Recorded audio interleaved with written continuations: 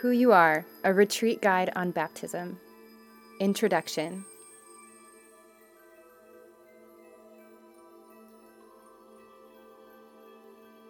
We have all enjoyed stories about people who experience amnesia, who don't remember who they are. The amnesia plot creates tense, exciting drama. Will the heroes find out their true identity? Will they ever remember where they come from? We always hope that they do. We root for them to recover their memory. But have you ever thought about why the amnesia plot resonates so deeply with us? It's because identity is everything. This is part of what's so unique about being human. We are aware of ourselves, conscious of our personal existence in the universe, unlike rocks and rhododendrons. We recognize that we are in the middle of an amazing story, a story we are helping to write with the choices we make every day. Those choices are not made in a vacuum. They flow from our identity, from our understanding of who we are and who we want to be, of where we've come from and where we want to go. A deep crisis in our post-Christian culture is the loss of a sense of our identity, a kind of cultural and religious amnesia. To overcome that crisis, we need to rediscover the truth about who we are. We need to map out our spiritual genome, so to speak. This retreat guide, Who You Are, a retreat guide on the sacrament of baptism, is a step in that direction, because in baptism we find the very DNA of our human and Christian identity. In the first meditation, we will look at what Jesus teaches us about who we are in God's eyes. In the second meditation, we will delve into the symbols of the baptismal ceremony. And in the conference, we will review some practical activities that can help us all develop our true Christian identity to the full.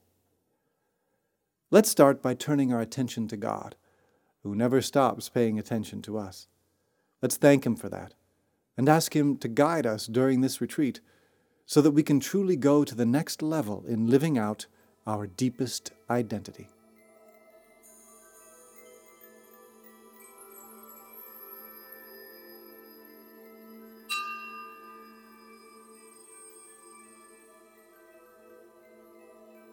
First meditation, created, redeemed, and called by God. Introduction.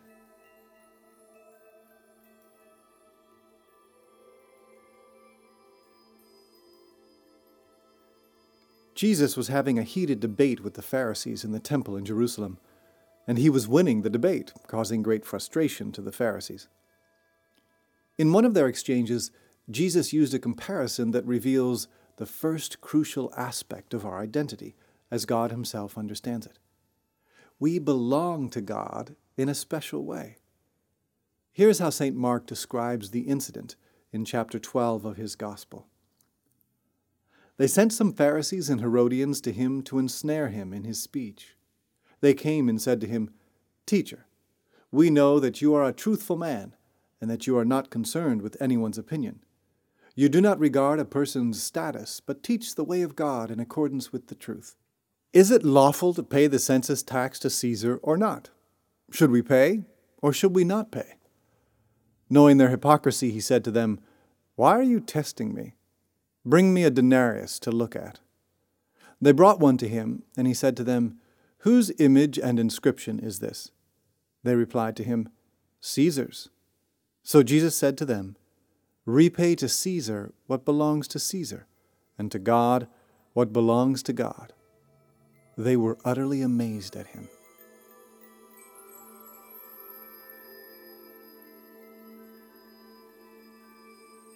Created in God's image. In ancient times, emperors put their own image on the coins used in their empire. This symbolized their authority over the lives of their subjects, who used the coins for all the activities necessary for survival and prosperity. In this exchange with the Pharisees, Jesus uses that example to remind his listeners of the image that we, as human beings, find emblazoned on our souls, the image of God Himself. This is how the book of Genesis describes it. God created mankind in His image. In the image of God, He created them. Being created in His image means that we belong to God in a special way. He cares about us and is interested in us and calls us into a personal relationship of mutual love with Him and with each other. As the Catechism puts it, being in the image of God, the human individual possesses the dignity of a person who is not just something, but someone. He is capable of self-knowledge, of self-possession, and of freely giving himself and entering into communion with other persons. And he is called by grace to a covenant with his Creator, to offer him a response of faith and love that no other creature can give in his stead. This is who we are and where we come from. We are created by God in the image of God. His own identity is stamped on our very souls. This separates us from every other creature in the visible universe. Only we were created in God's image.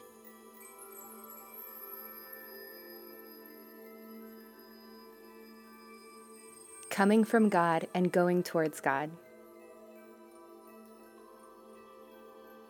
And this also reveals where we are going in life, where we will find happiness.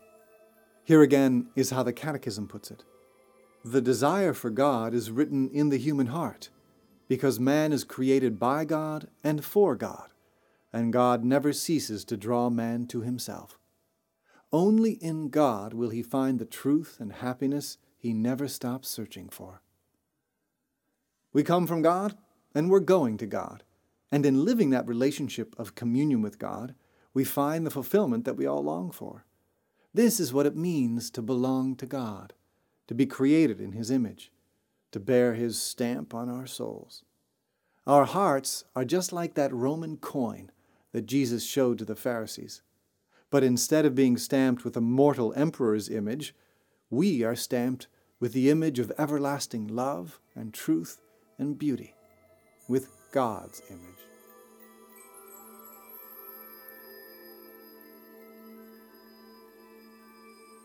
Redeemed by Jesus Christ.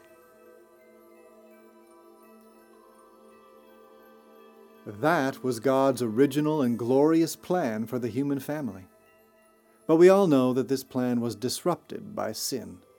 The image of God in us was distorted, and our dignity was corrupted. Our human identity was obscured, and our human nature was set adrift in a fallen world. And that's why Jesus came to redeem us. God wanted to reclaim us, to rescue us, to bring us back into His embrace. But in His plan of redemption, God didn't just repair and reestablish our original identity. He actually enhanced it. He elevated us from being merely His especially beloved creatures to being His dearly beloved children. He adopted us into His own family. The New Testament reveals this and celebrates it on almost every page. Jesus teaches us to call God Father when He instructs us in prayer. The New Testament letters come back again and again to the amazing gift of grace that Christians receive, to the glorious freedom of the children of God, as St. Paul puts it. In that same passage, St. Paul points out that as God's children, we are also called to receive the divine inheritance of everlasting life. He writes, "The Spirit itself bears witness with our spirit that we are children of God, and if children, then heirs, heirs of God, and joint heirs with Christ, if only we suffer with Him, so that we may also be glorified with Him." In Christ, we have been, as it were, created all over again. The image of God in our souls has now taken on new depth and brilliance, and the fulfillment we can look forward to is far beyond anything that we could have imagined.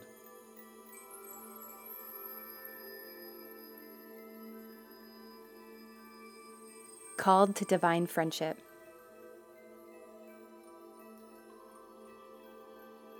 Created by God in His image, redeemed by Christ, and adopted into the family of God, this is who we are. This is our identity. And yet, it doesn't stop there. During the Last Supper, before Jesus suffered His passion and death to make all of this possible, he revealed yet another dimension of who we are. Not just beloved creations of God, not just adopted children of the Father, but actual friends of the Lord. From creature to child to friend. This is the fullness of our human and Christian identity. Here are the words of our Savior. I no longer call you slaves, because a slave does not know what his master is doing. I have called you friends, because I have told you everything I have heard from my Father. It was not you who chose me, but I who chose you. You and I have been chosen, individually and personally, to be friends of Jesus Christ, the Lord of life and history. Our relationship with God is destined to flourish in a relationship of everlasting friendship.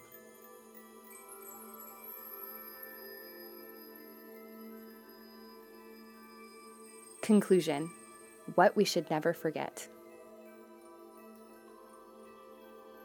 This is who we are. This is where we come from and where we are going. This is our identity.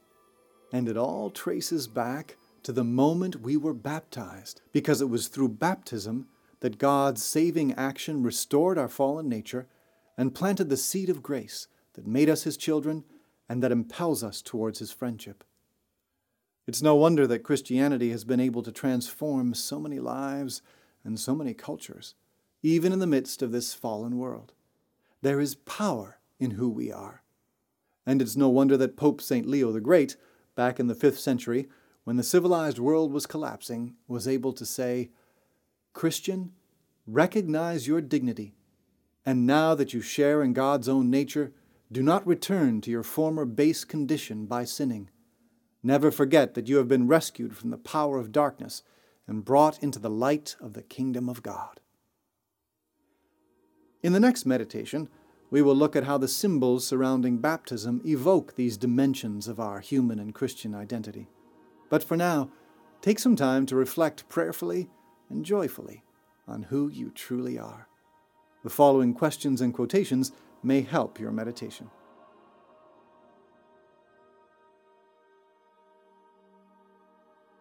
Three questions for personal reflection or group discussion.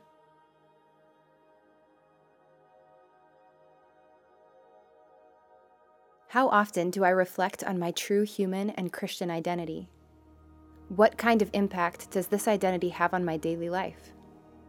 What kind of impact do I think it should have?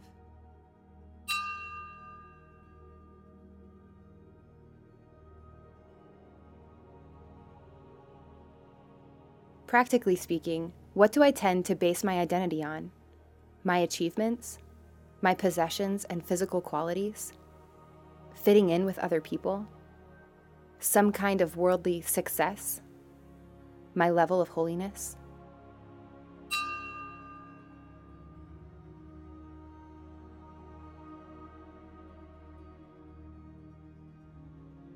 If I habitually thought about myself the way that God thinks of me, as His especially gifted creature, His beloved child, and His intimate friend, how would that affect my attitudes and actions?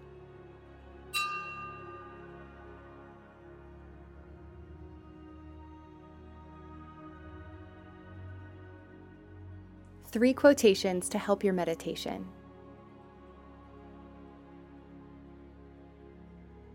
Pope Benedict XVI, Inaugural Homily, April 24, 2005. The net of the gospel pulls us out of the waters of death and brings us into the splendor of God's light, into true life. It is really true.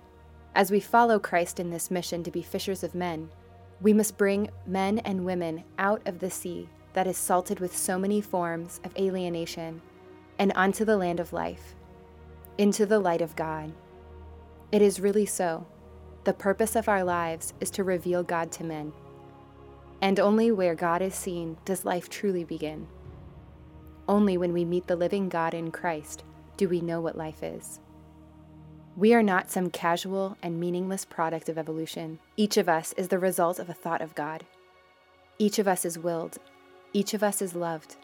Each of us is necessary. There is nothing more beautiful than to be surprised by the gospel, by the encounter with Christ. There is nothing more beautiful than to know him and to speak to others of our friendship with him.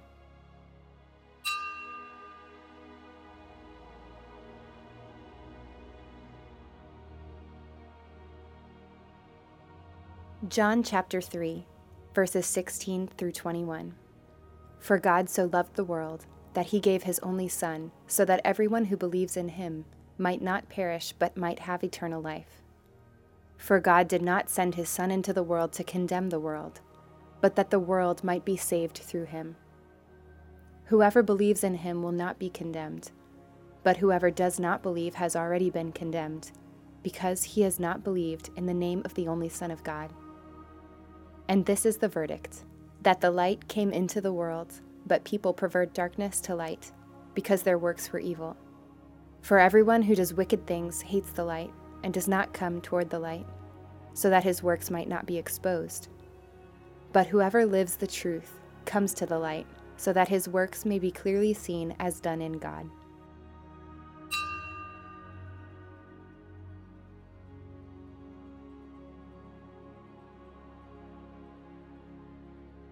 John chapter 15, verses 11 through 17, and 1 John chapter 4, verses 9 through 10. I have told you this so that my joy may be in you, and your joy may be complete. This is my commandment: love one another as I love you.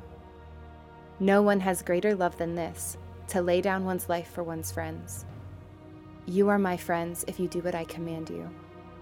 I no longer call you slaves, because a slave does not know what his master is doing. I have called you friends, because I have told you everything I have heard from my Father. It was not you who chose me, but I who chose you, and appointed you to go and bear fruit that will remain, so that whatever you ask the Father in my name, he may give you. This I command you: love one another. In this way the love of God was revealed to us. God sent his only Son into the world, so that we might have life through him. In this is love, not that we have loved God, but that he loved us and sent his Son as expiation for our sins.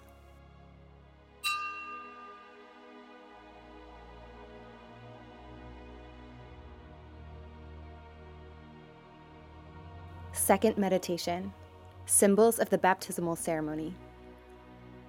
Introduction.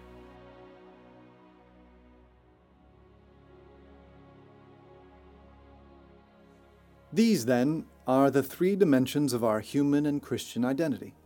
We are created in the image of God, redeemed from the original sin that obscured that image and adopted into God's family, and called to intimate friendship with the Lord. The ceremony surrounding the sacrament of baptism beautifully symbolizes these dimensions. That's the case with all the sacraments. The physical materials and gestures used in their celebration reveal and make present their spiritual meaning, just as through the Incarnation, the human nature of Jesus Christ revealed and made present God himself. Let's take some time now to reflect on 5 of the symbols used in the baptismal ceremony, so as to discover and savor even more who we are in God's eyes.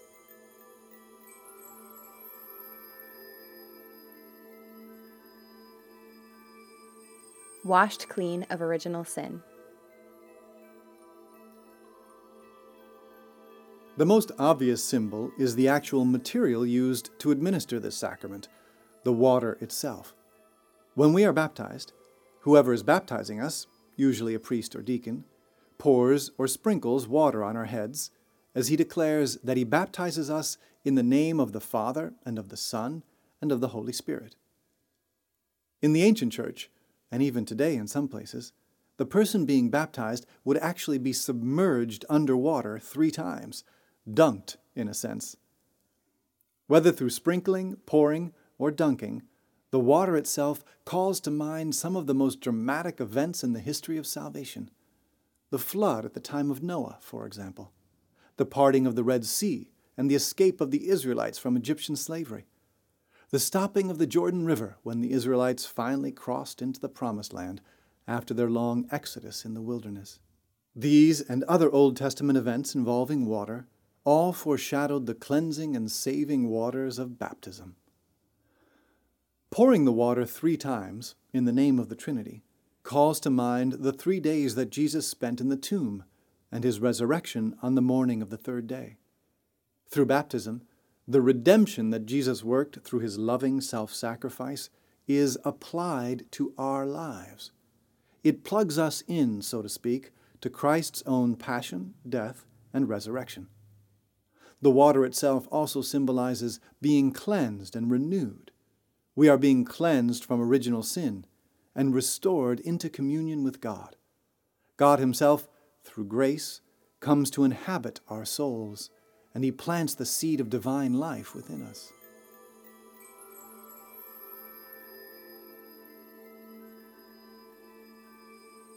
Clothed with light.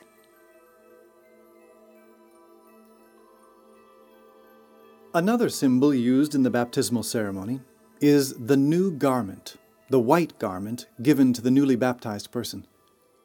Clothes can be a powerful expression of one's identity. Just think, for example, of the uniform of a soldier or the robes of a queen. Through giving the newly baptized a white garment, the Church expresses that the Christian is now a child of light. When Jesus was transfigured on Mount Tabor, the Gospels tell us, his clothes shone a brilliant white, so bright that his disciples couldn't even bear to look at them. When God's grace is poured into our hearts, restoring and elevating our true identity, we become sharers in this divine glory. In the ancient church, when baptisms usually occurred on Holy Saturday, the new Christians would wear their white garments to Mass every day for the whole week following Easter, showing off, so to speak, their new identity as children of God, children of the light. In the book of Revelation, the saints in heaven are described as wearing white garments, and Jesus himself explains how this symbolizes our sharing in his own divine nature, our taking on a renewed, deeper, and everlasting identity in Christ.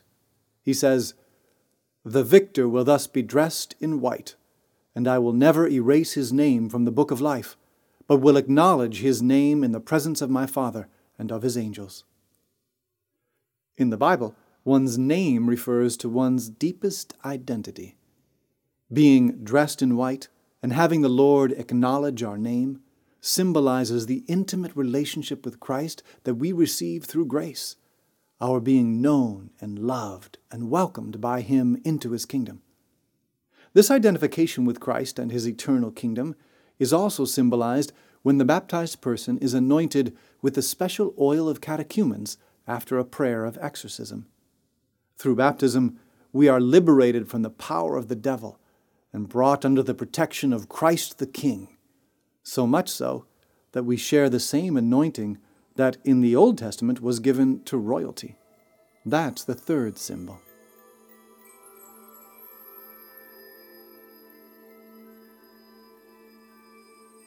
Called to shine.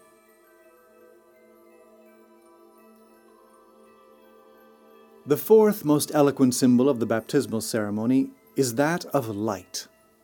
The godparents of the person being baptized are given a candle that the priest or deacon lights from the paschal candle.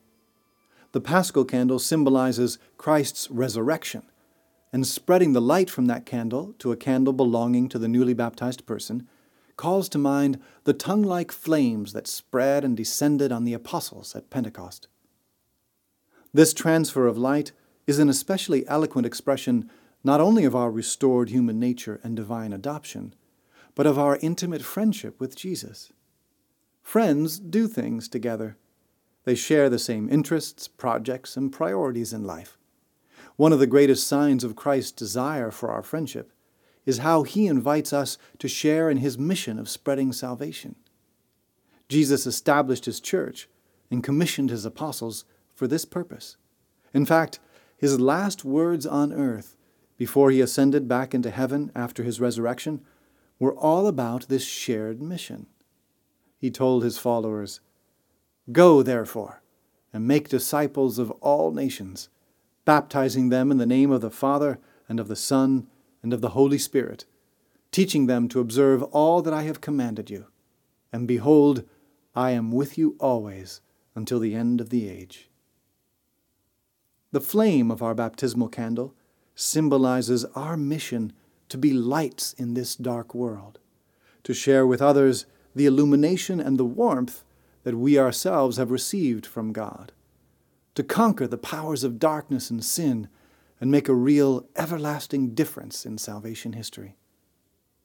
Jesus wouldn't share that mission with us if he didn't love us, if he didn't believe in us.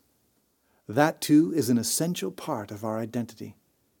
In Christ, through our friendship with him, we are called and equipped to be his messengers and missionaries, to become his partners in building up the only kingdom that will last forever, the kingdom of God.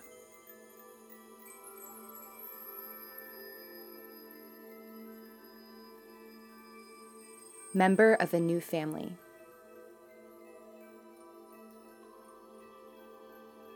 We don't carry out that mission all by ourselves. Jesus accompanies us with his grace, and also through making us members of his church. This too is symbolized during the baptismal ceremony, right at the very beginning, when all the family members and friends who have come to the baptism gather with the sacred minister at the entrance to the church building. There, the celebrant welcomes everyone and begins the ceremony by questioning the parents and godparents about their intention. Then he makes an initial sign of the cross on the child's forehead, pronounces the child's name, and says, "The Christian community welcomes you with great joy." At that point, the welcome is made tangible by everyone entering into the church building and continuing with the rest of the celebration. When we are baptized, we are born again spiritually, born into the family of the church, and all the Christians and all the saints and martyrs from every time and place become our brothers and sisters.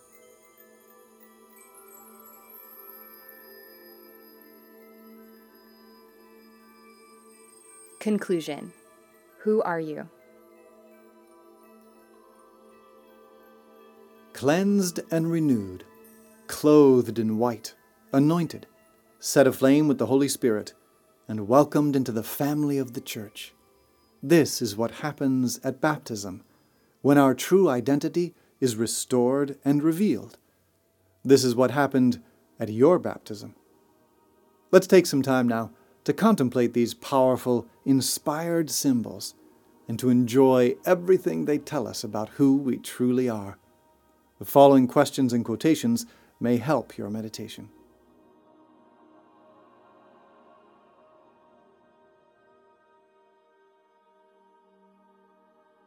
Three questions for personal reflection or group discussion.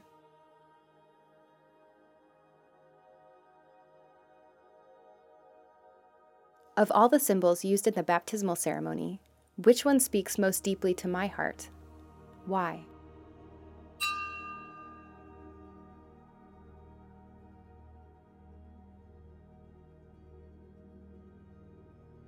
Which is more important, my birthday or my baptismal day?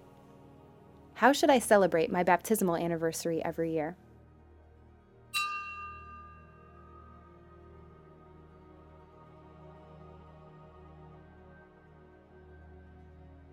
How deeply do I feel identified with the Church and its mission of spreading Christ's message and grace? How firmly do I believe that the call to participate in this mission is an expression of Christ's desire for my friendship, and that my generous response to this call is one sure way to deepen that friendship?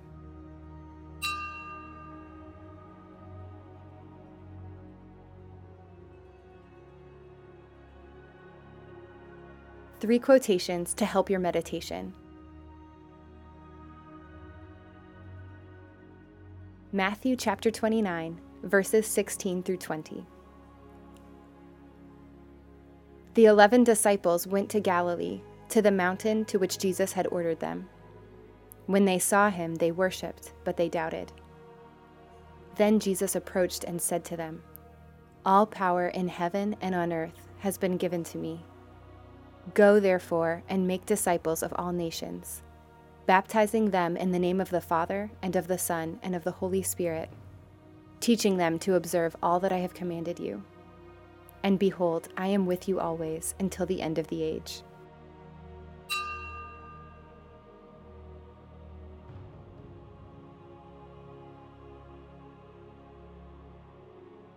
John chapter 3, verses 1 through 6. Now there was a Pharisee named Nicodemus, a ruler of the Jews. He came to Jesus at night and said to him, Rabbi, we know that you are a teacher who has come from God, for no one can do these signs that you are doing unless God is with him. Jesus answered and said to him, Amen, amen, I say to you, no one can see the kingdom of God without being born from above. Nicodemus said to him, How can a person once grown old be born again? Surely he cannot re-enter his mother's womb and be born again, can he? Jesus answered, Amen, amen, I say to you, no one can enter the kingdom of God without being born of water and spirit. What is born of flesh is flesh, and what is born of spirit is spirit.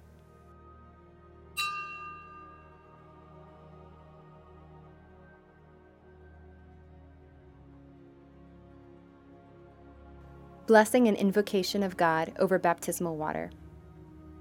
O God, who by invisible power accomplish a wondrous effect through sacramental signs, and who in many ways have prepared water, your creation, to show forth the grace of baptism.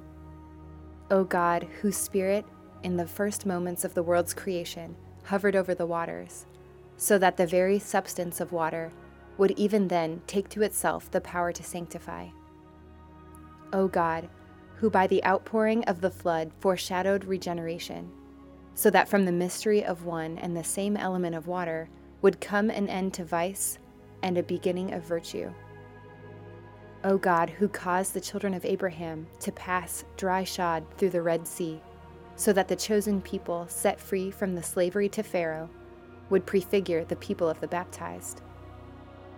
O God, whose Son, baptized by John in the waters of the Jordan, was anointed with the Holy Spirit, and as he hung upon the cross, gave forth water from his side along with blood, and after his resurrection commanded his disciples, Go forth, teach all nations, baptizing them in the name of the Father and of the Son and of the Holy Spirit.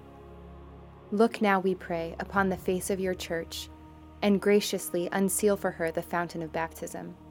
May this water receive by the Holy Spirit the grace of your only begotten Son, so that human nature, created in your image, and washed clean through the sacrament of baptism from all the squalor of the life of old, may be found worthy to rise to the life of newborn children through water and the Holy Spirit. May the power of the Holy Spirit, O Lord, we pray, come down through your Son into the fullness of this font, so that all who have been buried with Christ by baptism into death may rise again to life with him, who lives and reigns with you in the unity of the Holy Spirit, one God, forever and ever.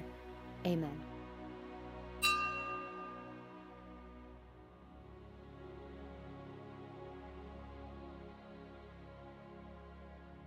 Conference: 4 Ways to Foster Spiritual Growth. Introduction.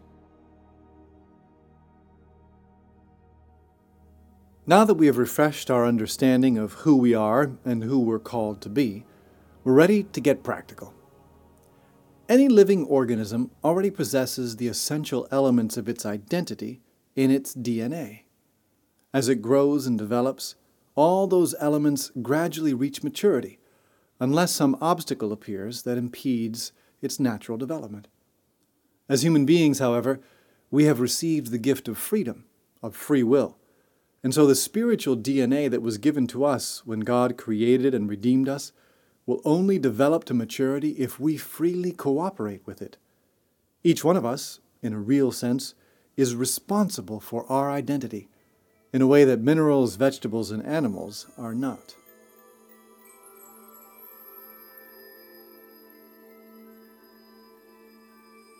Staying in shape for spiritual battle.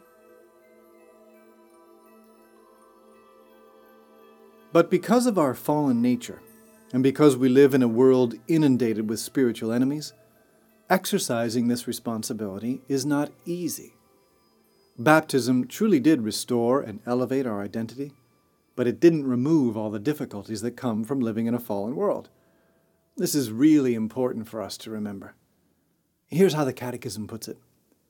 Baptism, by imparting the life of Christ's grace, erases original sin and turns man back toward God. But the consequences of original sin for nature, weakened and inclined to evil, persist in man and summon him to spiritual battle. That spiritual battle has many different manifestations, some of which we have already discussed in past retreat guides.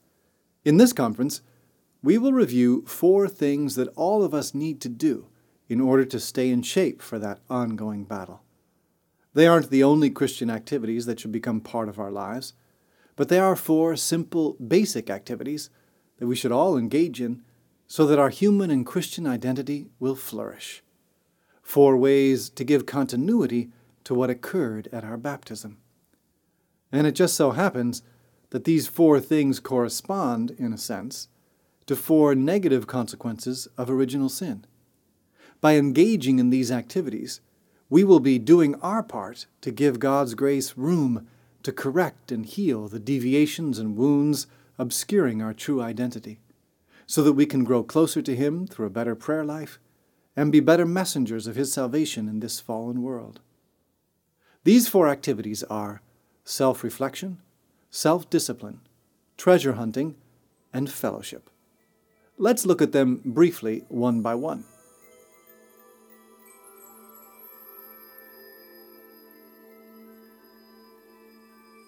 Self-reflection.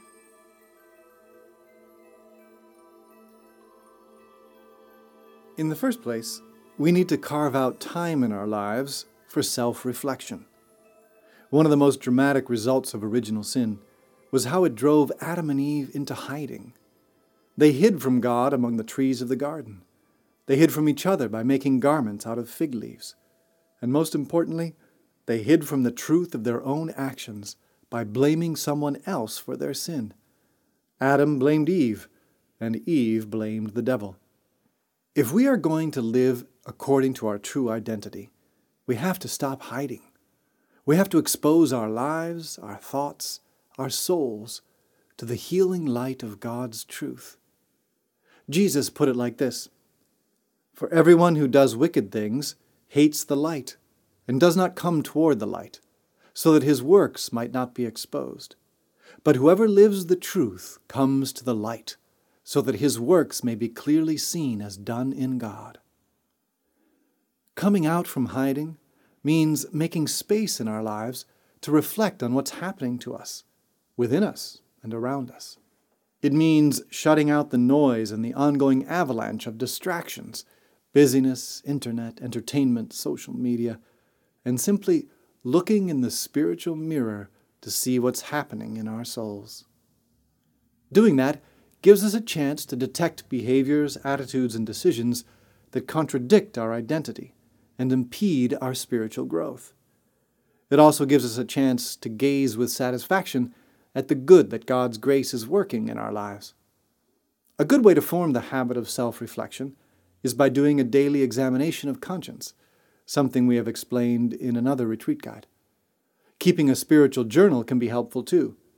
We don't need to write every day as if it were a diary, but taking some time each week or every few days to write down what's going on in our lives and how we are responding to it can help us live in the light of truth and walk briskly along the path of authenticity and integrity, key elements in the development of our true identity.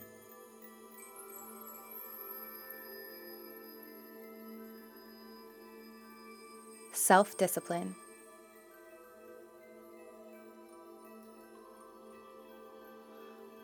Another result of original sin is what the Catechism calls concupiscence, our weakness of will and inclination to sin. Our fallen nature is attracted to sin, and there's a part of us that always leans in the direction of sin. The capital sins of gluttony, anger, sloth, lust, pride, envy, and greed are always lying in wait at the door, as the Bible puts it, and we have a tendency to want to let them come in. These tendencies go against our true identity as children of God. And whenever we give in to them, we feel the internal division and remorse that comes from having acted against our authentic selves. But concupiscence doesn't just go away all by itself. We have to resist it. God's grace will help us, and indeed, without His grace, we won't even feel a desire to resist these impulses. But His grace requires our cooperation in order to be fruitful. That's where self-discipline comes in. We have to learn to govern these impulses, to resist them when they drive us towards what is contrary to the fullness of life in God's kingdom, and to direct the energy behind them towards what is good, towards what truly nourishes the good life, the life of grace within us. Practicing self-discipline means just that. It's like cultivating a garden. You have to plant, fertilize, water, and prune, but you also have to pull up the weeds, put in protective fencing, and otherwise guard against noxious influences. In the spiritual life, we need to intentionally cultivate good behaviors like patience, perseverance, chastity, kindness, and courage. And we need to rein in our sinful tendencies. That takes effort and decision, and many times it requires self-sacrifice. It's the kind of thing we engage in every year when we give something up for Lent. We have to govern our impulses in order to be faithful to those commitments. But we should also be seeking greater order, balance, and virtue in our lives during every other season of the year. Self-discipline, undertaken out of love for God and the desire to follow Him and be close to Him, is one way of being true to our identity and allowing it to flourish. Just as athletes and musicians bring their natural talents to maturity through hard work and self-mastery.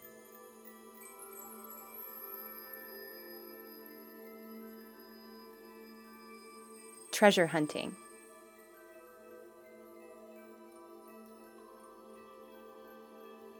Original sin not only wounded our will and gave us an inclination to sin, but it also darkened our minds. Ignorance and intellectual confusion are other obstacles to spiritual growth that God will help us overcome if we let Him. This kind of ignorance isn't simply a lack of knowledge. It refers to a distorted understanding of God, ourselves, and the world around us. Jesus came not only to pay the price for our sin, but also to teach us about the true meaning of life and of the universe, the true path to happiness and fulfillment. The gift of faith, poured into our souls at baptism, gives us the ability to accept and digest that true teaching. But it is up to us to seek and strive after a deeper and deeper understanding of what Jesus has taught us. Treasure hunting is that. It's actively looking into the vast treasure house of Christian doctrine, searching for pearls of wisdom where we know they are to be found, in the Bible, in the teachings of the Church, in the teachings and the lives of the saints, in the unfolding of Christian history. If we nourish our minds through reading and learning about our faith, and put into practice what we learn, little by little, with the help of the gifts of the Holy Spirit, we will actually become wise. We will learn to understand other people and ourselves. We will learn to interpret the events around us from the true perspective, the perspective of God Himself. The ignorance we inherited from original sin will be replaced by the science of the saints. We can't just nourish our minds on the latest gossip or even the latest headlines. We need to nourish our minds on what will truly feed the life of grace within us, and that means treasure hunting, seeking an ever wider and an ever deeper knowledge of God's revelation. It's okay to read comic books for light entertainment, just as it's okay to eat popcorn for an enjoyable snack. But you wouldn't want to try to live just on popcorn. Our bodies need more nourishment than that. Well, our minds do too.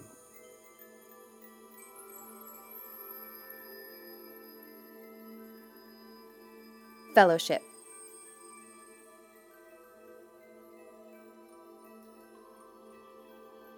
Another consequence of original sin was the breakdown of interpersonal relationships. The Bible speaks of this in regards to Adam and Eve themselves, and that also illustrates it in the familiar story of Cain and Abel, Adam and Eve's first children. Though brothers, they quarreled, and the result was murder and estrangement. Interpersonal conflicts will always be part of our human experience in this fallen world. But the life of grace, life in harmony with our true identity as children of God and followers of Christ, is always moving us to be builders of community, not merely isolated and self-absorbed individuals. In Greek and Latin, the word for church is ecclesia, which actually comes from two words meaning to summon or to call out of. The very core idea of the church that Jesus founded is the formation of a community of people who are called out of the dispersion and brokenness of fallen humanity and into a new brotherhood, the fellowship of the baptized, of those who have received God's grace and come to believe in the Lord. To be true to our Christian identity, then, involves actively living out this call to communion, this fellowship of grace. We can find and build this fellowship in many ways, through giving ourselves generously to family life, through being committed and active members of our parish, through getting involved in Bible studies or service projects, or ecclesial movements and associations, or simply through faith-based friendships. There's no shortage of forms of fellowship. The Holy Spirit has always been creative and prolific in coming up with enough varieties to satisfy any personality. But all of them, sooner or later, require us to go out of our comfort zones. That's why good Christian fellowship always involves making a conscious choice, just like self-reflection, self-discipline, and treasure hunting.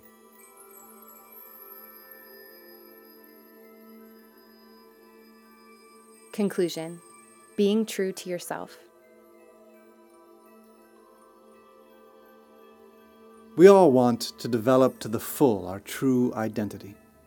We all want the grace we received in baptism to flourish and bring us to the fulfillment we desire. And God wants that too.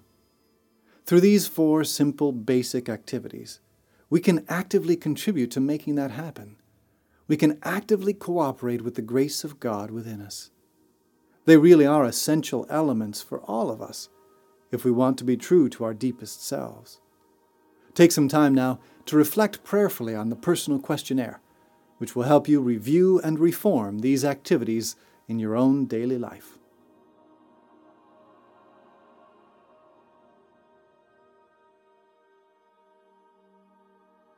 Personal questionnaire.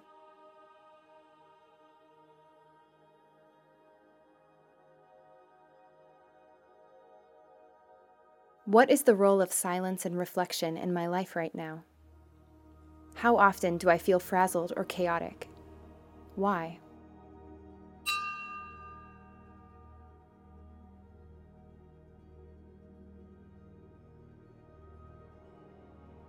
How deep is my self-knowledge? How thoroughly do I really understand the roots of my personality flaws? How thoroughly do I understand and appreciate my personal gifts and talents?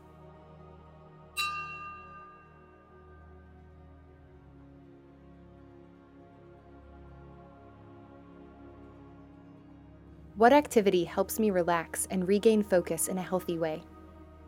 How intentionally and regularly do I make that activity a part of my life?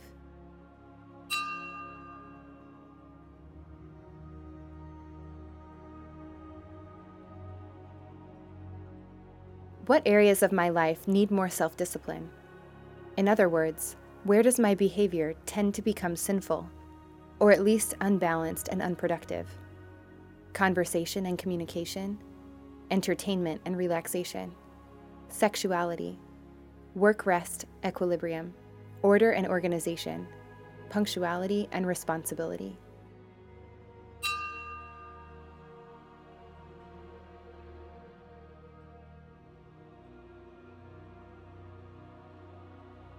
What one habit could I try to form in the coming month that would make a significant positive impact in this area of my life?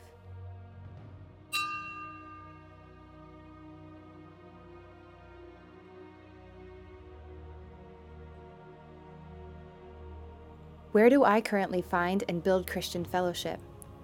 How important of a priority is this for me, judging by how much time I invest in it on a regular basis?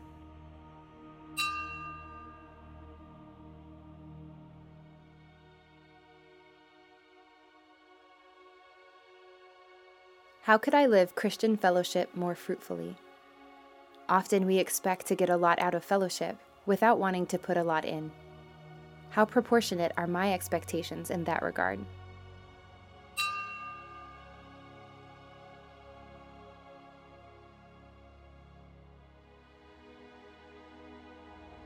How would I describe the quality of my prayer life right now? How would I describe the quality of my prayer life 5 years ago? Has it stayed the same? Improved? Gotten worse? Why?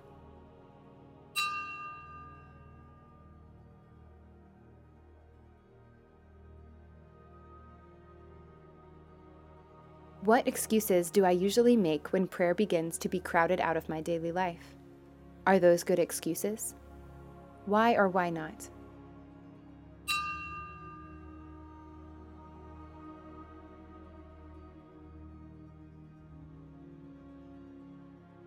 What is the one thing I could realistically do between now and a month from now to make the maximum positive difference in my prayer life?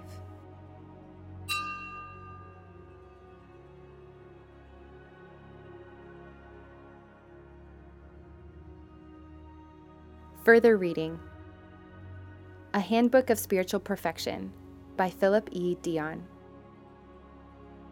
Christian Self-Mastery by Father Basil Maturin. Victory Over Vice by Archbishop Fulton Sheen. Seeking First the Kingdom, 30 Meditations on How to Love God with All Your Heart, Soul, Mind, and Strength by Father John Bartunek. If you like this retreat, please help support future retreat guides by making a donation at rcspirituality.org. Retreat guides are a service of Regnum Christi and the Legionaries of Christ. regnumchristi.org, legionofchrist.org. Retreat guides are produced by Coronation, coronationmedia.com.